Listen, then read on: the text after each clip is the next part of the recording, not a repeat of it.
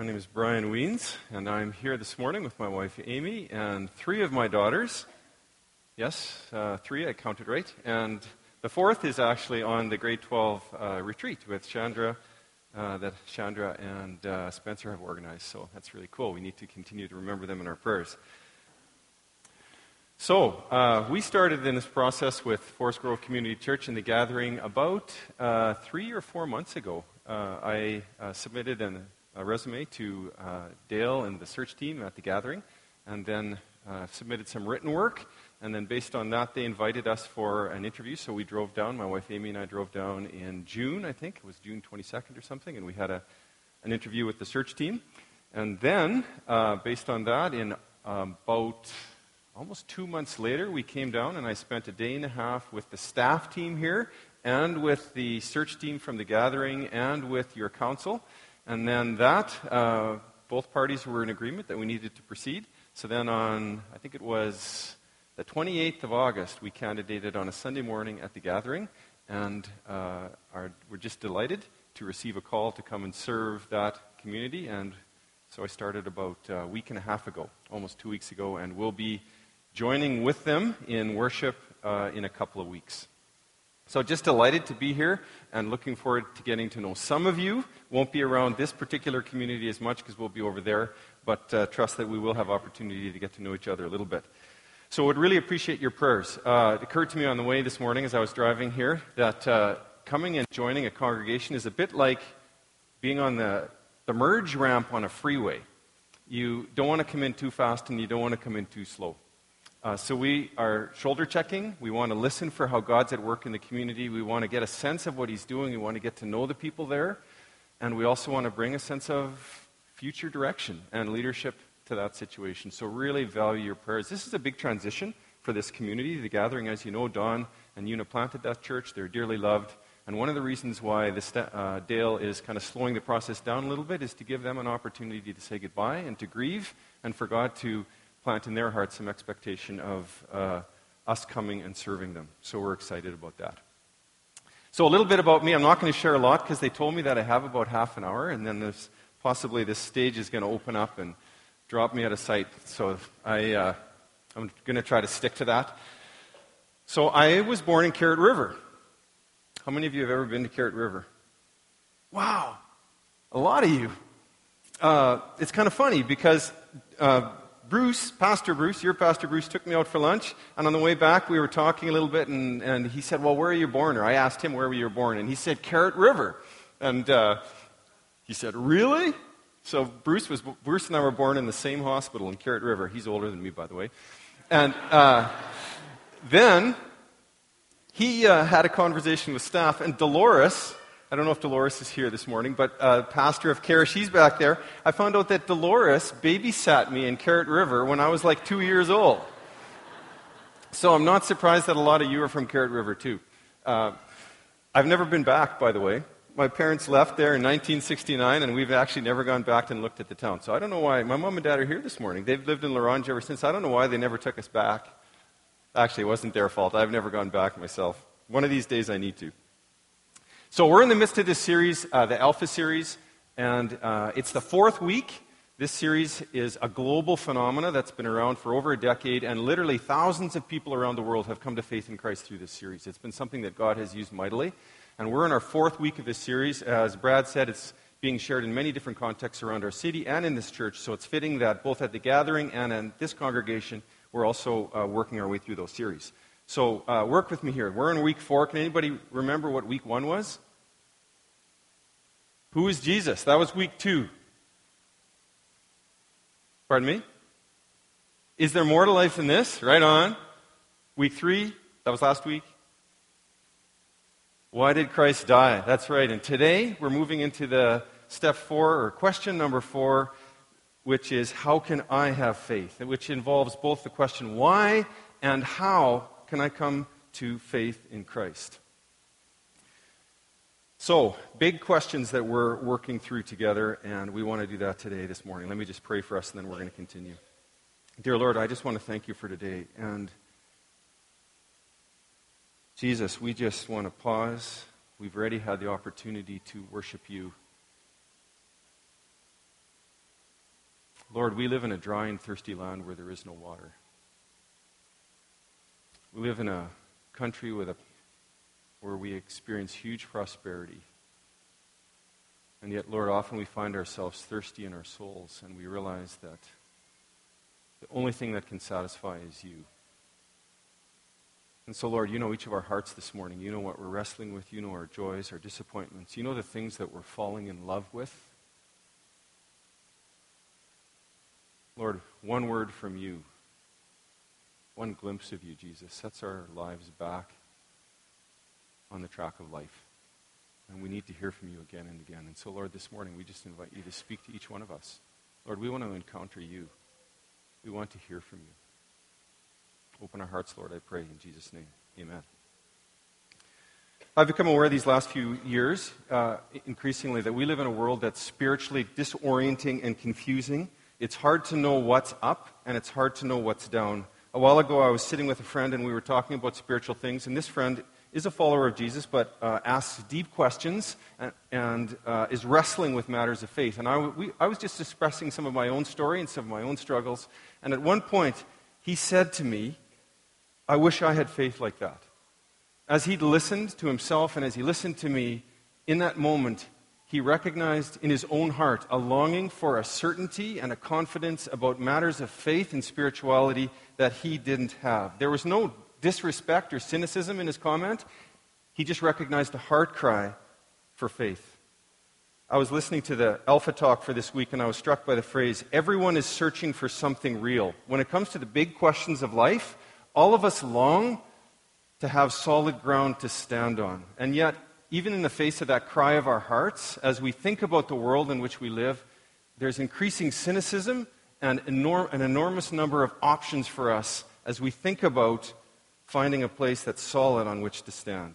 Let me just give you two big picture examples of how things are happening in our world that can increase our skepticism. And I do this because, and I'm trying to represent not just us as followers of Jesus or as a Christian community, but what our culture is wrestling with as they think about what can they put their faith in that's enduring and hopeful and sure.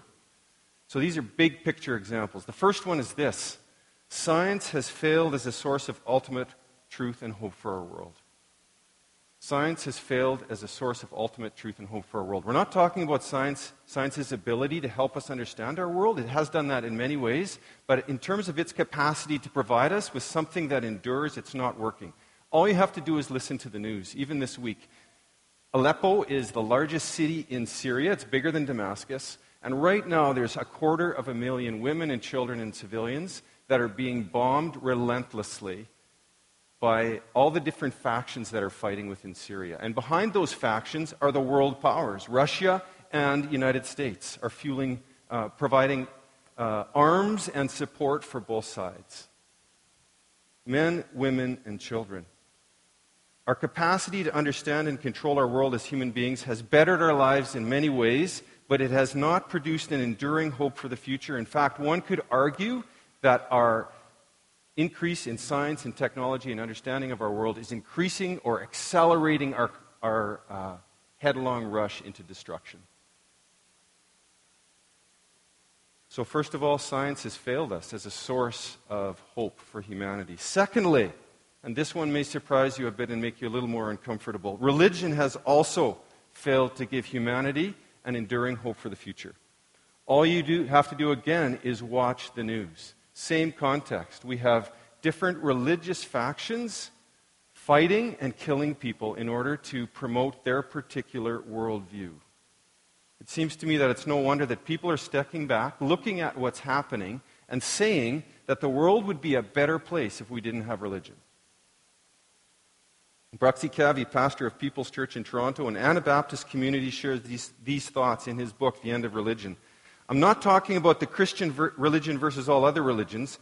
Take one look at church history and you'll see that Christianity needs to hear the message of Jesus as much or more than most religions. Let me give you a painful Saskatchewan example that illustrates this. I worked for the last 3 years in north central Regina, working with an organization called AIDS Program South Saskatchewan, and I worked a lot with Aboriginal people. And I remember on one particular occasion sitting with a woman who I really respected, a loving mom, a loving grandmother, and it was kind of the end of the day, and I had opportunity just to hear a little bit of her story. And she shared with me some of her story as a young Aboriginal girl in residential school right here in Saskatchewan. She would be just a bit older than me. She was just a child, and she was entrusted to this school. It was run by a religious organization, and she recalls having trouble wetting her bed and was forced to kneel for hours on the hard floor beside her bed because of that problem. And she told me other things also that were done that I'm not going to mention this morning that were deeply traumatizing to her as a young girl. While being respectful of my faith, she knew that I'd been a pastor in the past. She was deeply and is deeply skeptical of the church and its message. Who wouldn't be? After I listened to her story, I was saddened by what she had experienced, and I felt I needed to respond somehow in a text. So I sent her this text. Thank you for sharing some of your story with me. I have a deeper and more personal understanding of some of the impacts of the residential school movement on your life and on Aboriginal people generally. I'm sorry that you had to experience that trauma. As I walked home that day, I was confronted again with the question, how can someone find faith when the church itself that's been entrusted with that message betrays the message? My intention here isn't to create skepticism, but rather to help all of us pause and recognize the context in which people around us are undergoing this search that we're all on to find meaning and hope in the world. And if you've lived in Saskatchewan for a while, even over the last decade, and I've noticed this right on the street where I lived in Regina, we've undergone a fairly radical demographic or cultural transformation.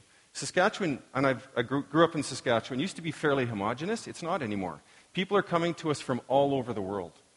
And so we're now and I think this is a good thing. So my girls, went to one of the largest comprehensive high school, or one of the largest in Regina, and just multicultural. Many of their friends come from different faiths all around the world. And so in the past, those were distant realities. Now they're right in front of us. And people are trying to sort out what's really real. What can I believe in? What can I put my confidence in? How can we know what is really real, and how can we enter into a life of faith? A young man was interviewed, I'm assuming on the streets of London. This was by the Alpha team. And he was asked what he thought of faith. And his response was, I don't ask big life questions. They're too hard to answer.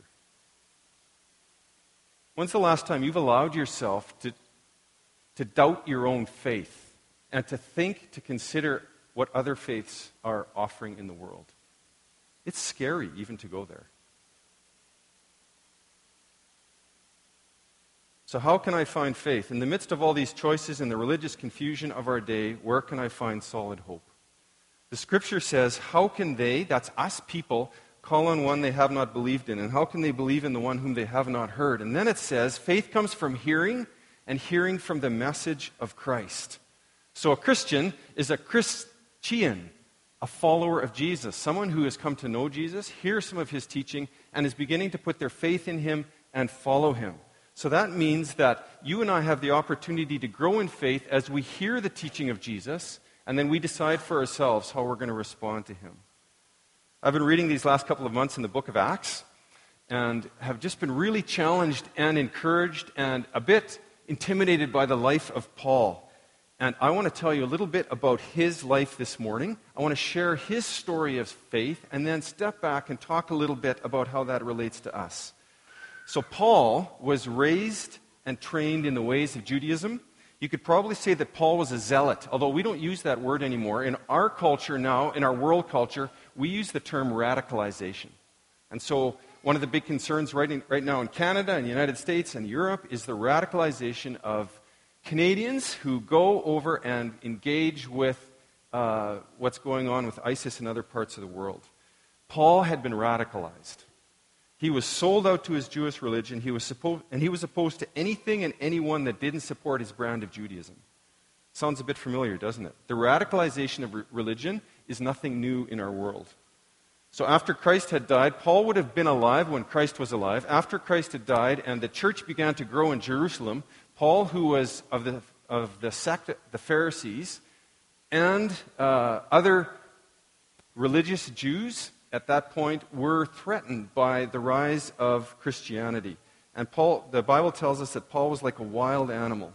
And he began going from house to house, dragging off and imprisoning men and women who were followers of Jesus. And we can see in this story of Paul why religion can be such a destructive force in the world. Because religion gives people the divine right to do whatever they want to do to protect and preserve their particular sect. So Paul genuinely thought he was doing God's will, and he was dragging men and women off to prison with the blessing of the chief priest. And Acts 9, 2-19 tells a story. I'd encourage you just to listen. I'm just going to share with you a little bit of that story, and then I'm going to get you to turn to 2 Corinthians. Let me just find this myself. So Acts 9. So this is Paul. He's on his way to Damascus. Interesting, we seem to be talking about Syria a lot. Damascus, of course, is the capital of Syria, where all the trouble is happening right now. He was on his way to Damascus because he was going to see if there were any followers of the way there, and he wanted to drag them off to prison. And on his way, he's confronted by a bright light, and a voice from heaven says, "Saul, Saul, why do you persecute me? Who are you, Lord?" Saul asked. "I am Jesus whom you are persecuting," he replied. "Now get up and go into the city, and you will be told what you must do." And so as the story goes, Paul lost his sight. For 3 days he didn't eat or drink. The Holy Spirit called a man named Ananias to go and pray for Saul. And through that, Saul is called to preach and teach and take the good news of Jesus to the Roman world. And he's told by the Lord, "I will show you how much you must suffer for my name." And so Paul is transformed from this hate-filled, zealous, radical religious man to a follower of Jesus and someone who loves people deeply. And over the coming decade, he sacrifices much and encounters all kinds of persecution, and yet he doesn't stop because he's so filled with this compelling message of love that he's encountered in Jesus. So now, take your Bibles and turn to 2 Corinthians. I want to just read a touch from 2 Corinthians chapter 5, verses 14 and following.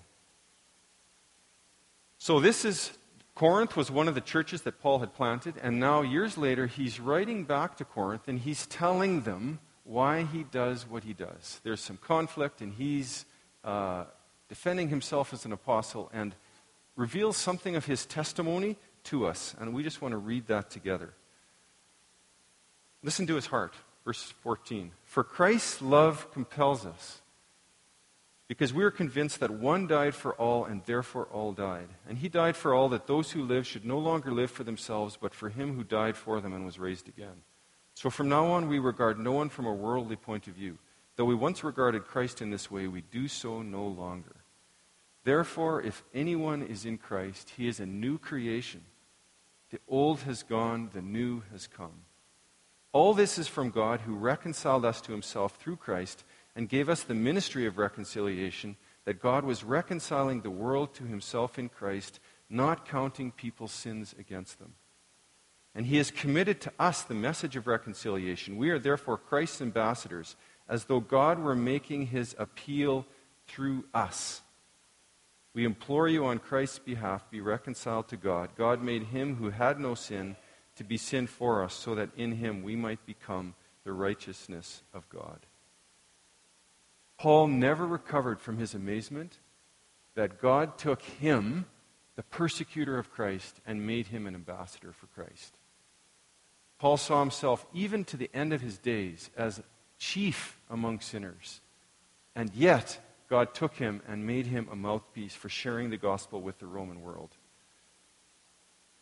Let me just focus on a couple of thoughts that come out of here that help us understand this message that Paul shared. Notice that word love, that the gospel took Paul from being filled with hate and fear to being motivated by love. And so he said to these Corinthians, love compels us. We do what we do because of love. He's compelled to love. This is the wonder of the gospel, and we see it in one way of thinking about it is to think of the word representative. So in Christ, Christ becomes our representative. So what he did on the cross wasn't just so that we could be forgiven of our sin. It's so that we could also be delivered from our sinfulness. So Christ died in our place for our sin. He died in our place for our sinfulness. And through that act, God is reconciling to himself all of creation, including humanity. And so we read in Romans that all creation groans, waiting for the sons of God to be revealed. And so Paul's life was swept up in this greater purpose of God. So the gospel for Paul wasn't just that God forgave him of his terrible past. The gospel for Paul is that he also was pulled into living for something that was greater than himself. He said, one died for all, so that all died in him, so that we could no longer live for ourselves, but for Christ. And so Paul's life is a testimony of that radical transformation that happens. Amazing stuff. So Paul is not only convinced that he's loved, but he's also convinced that he's called. So have you ever talked with someone who expresses their faith like Paul does in such amazing terms, and it's almost a bit annoying because they're speaking like it's true, like it's absolutely true and that it applies to everybody? You ever had those conversations? Of course, we're sometimes on the giving end of those conversations. But I know I've been on those end of those kind of conversations, and my question is, well, and maybe you want to ask this of Paul.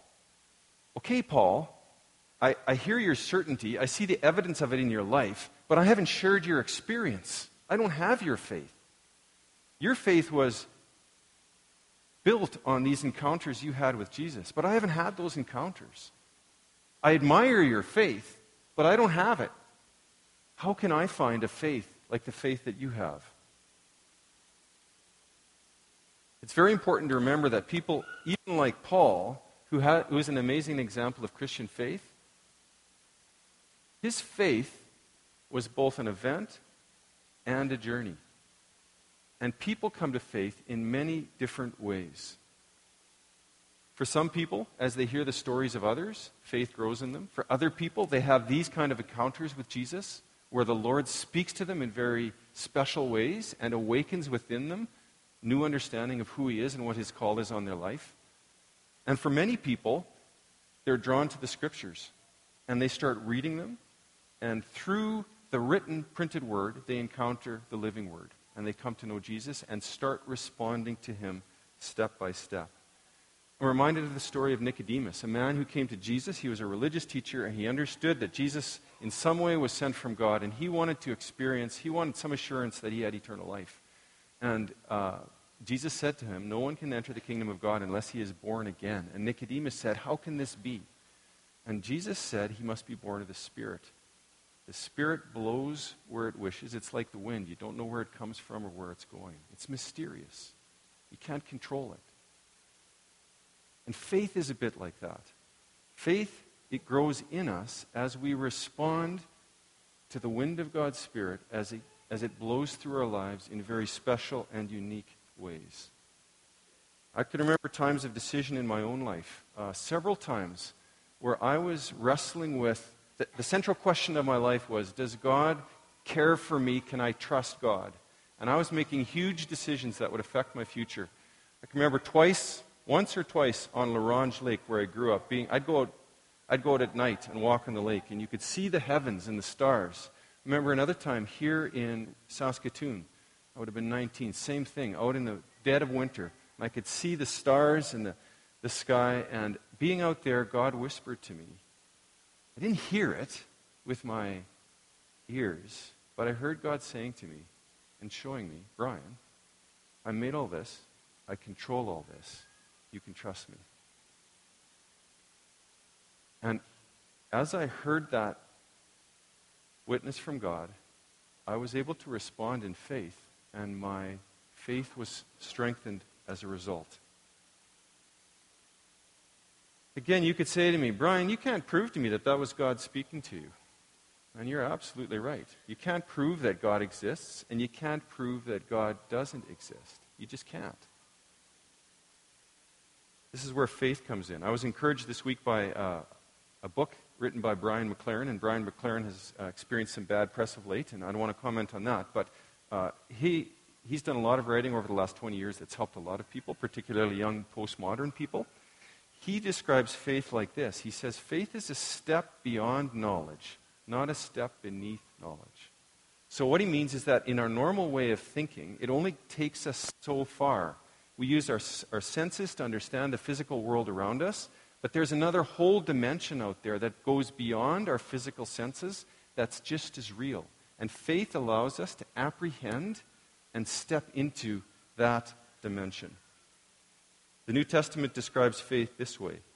Now, faith is being sure of what we hope for and certain of what we do not see. Faith is being sure of what we hope for and certain of what we do not see. Faith is coming to that place where we put our confidence and our trust in something that we don't see with our physical eyes. So how can I have faith? How can you have faith? It seems to me that the answer to that question is we can grow in faith as we respond to Jesus and his words to us, his testimony to our lives. If you have your Bibles, just turn with me, keep your hands in 2 Corinthians, and turn to John 1, verse 12. I want you to see this with your own eyes. These are very familiar verses.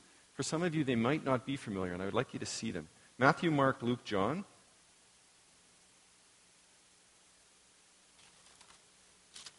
John 1, and we're going to read verses 12 and 13.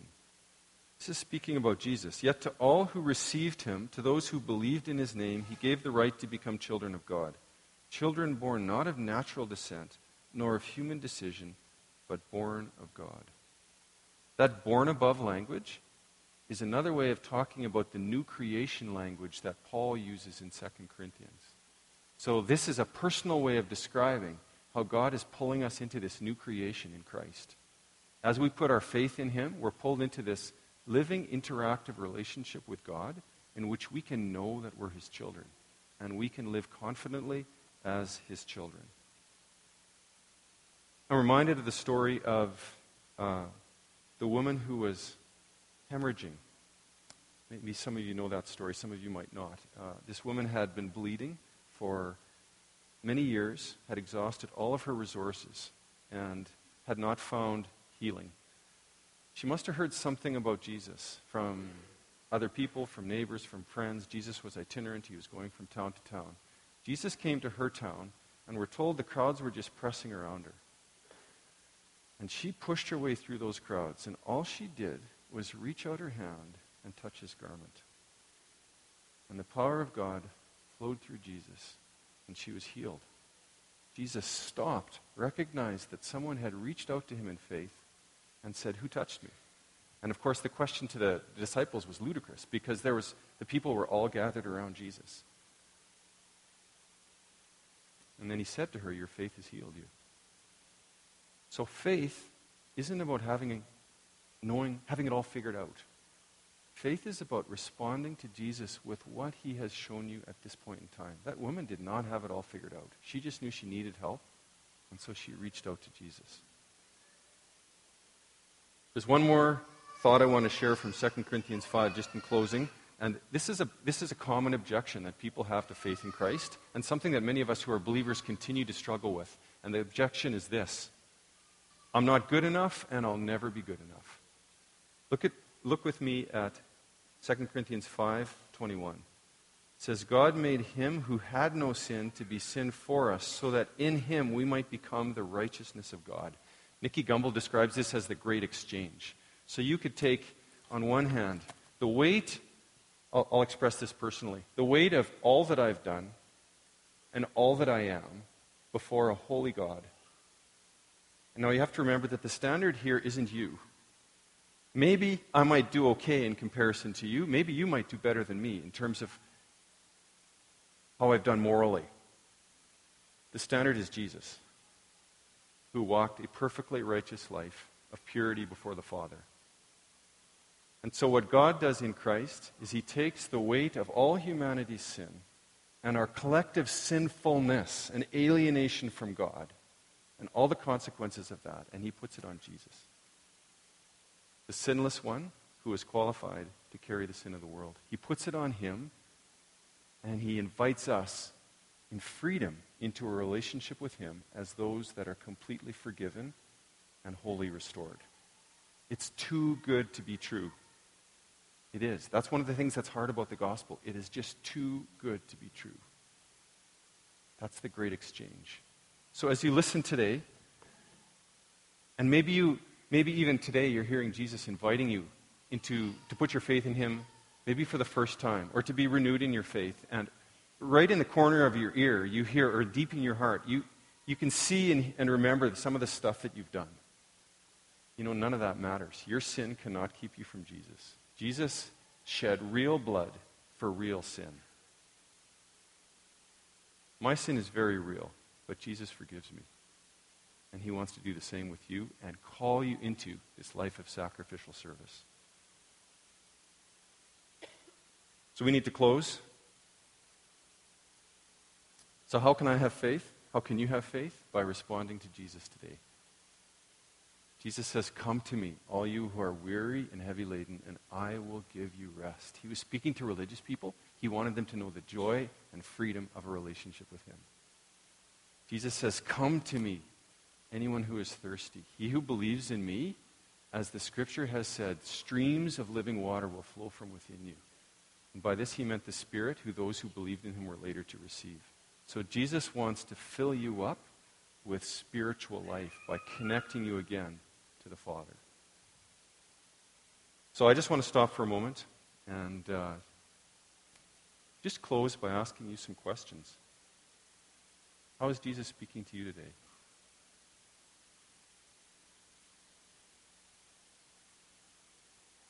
Is Jesus inviting you to renew your faith and commitment to him? To love him first again so that you can be an effective ambassador for him? For some of us, we've been going to church and following Jesus for a long time, and we've lost our first love. And we don't really care too much about what's going on in the world around us. And Jesus invites us to repent of that and seek first his kingdom and begin to love the people around us and share Christ with them the way Paul did.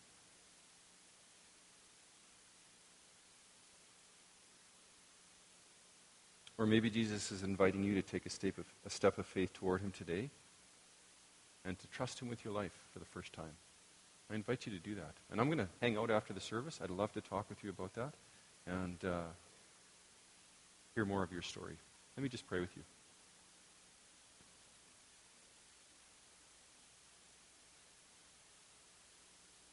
Lord Jesus, we're hearing your invitation to follow you.